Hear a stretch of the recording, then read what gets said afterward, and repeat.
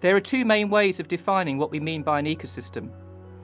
Some people talk of organisms that share similar conditions, but a more useful definition is to talk about how organisms interact, how they work as a system. This is what Arthur Tansley had in mind when he coined the phrase. So ecosystems are all about interactions, and if we're going to get to grips with ecosystems, we've got to get to grips with those different interactions. But hang on, there's billions and billions of different interactions between millions of different species.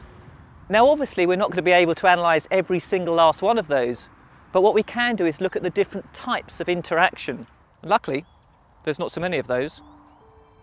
It's all about energy and nutrients.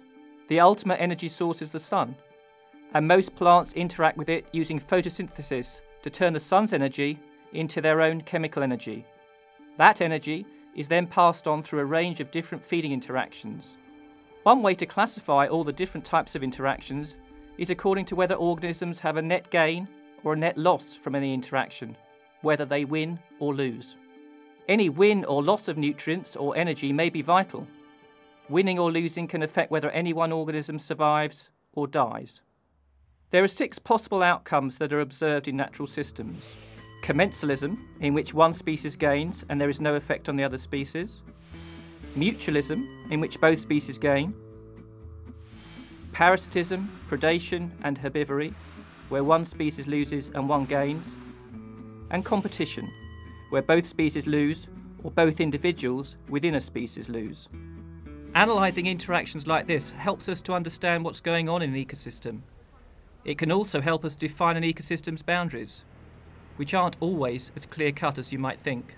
You could have a very simple, ecosystem that has an apparent boundary in a pond or a lake. But the situation then gets a bit more complicated because you then have runoff from the surrounding hills, and that brings nutrients into the lake. And so it's not quite as easy as you think it might be. So interactions help us to define the boundaries of an ecosystem.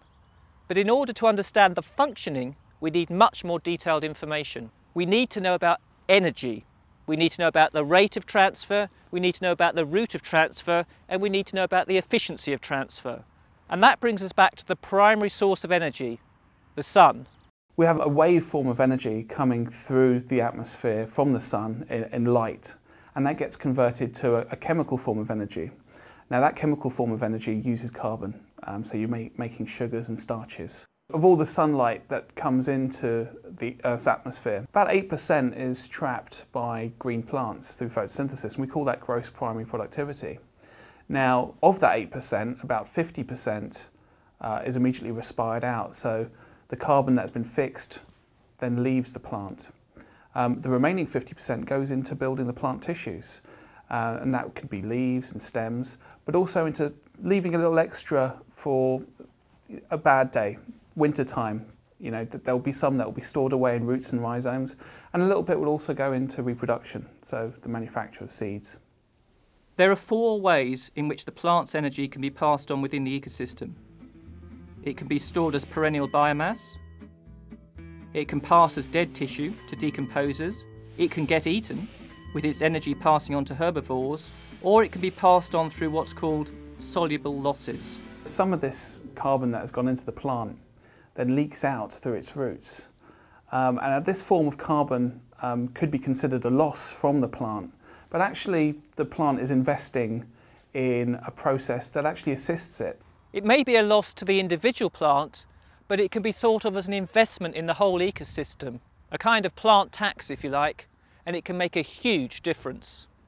If you consider trees in forests, they develop these interactions with what we call mycorrhizae. Now, these mycorrhizae do something that the plant can't. They're particularly good at taking nutrients out of the soil. In giving those nutrients to the plant, in return they will get a source of carbohydrate or sugar which sustains them. About a quarter of carbon loss from the plant goes into this mycorrhizae, and this interaction is actually responsible for a huge amount of what we call soil respiration, that is the CO2 that is lost from the forest floor. So it's tremendously important in terms of the cycling of carbon in an ecosystem. It's not always a win-win scenario. Some net production is simply lost, washed away or leached out. No system is perfectly efficient, and ecosystems are no different. Some are more efficient than others. Understanding the types of interactions and the flow of energy and nutrients is vital to understanding how ecosystems work.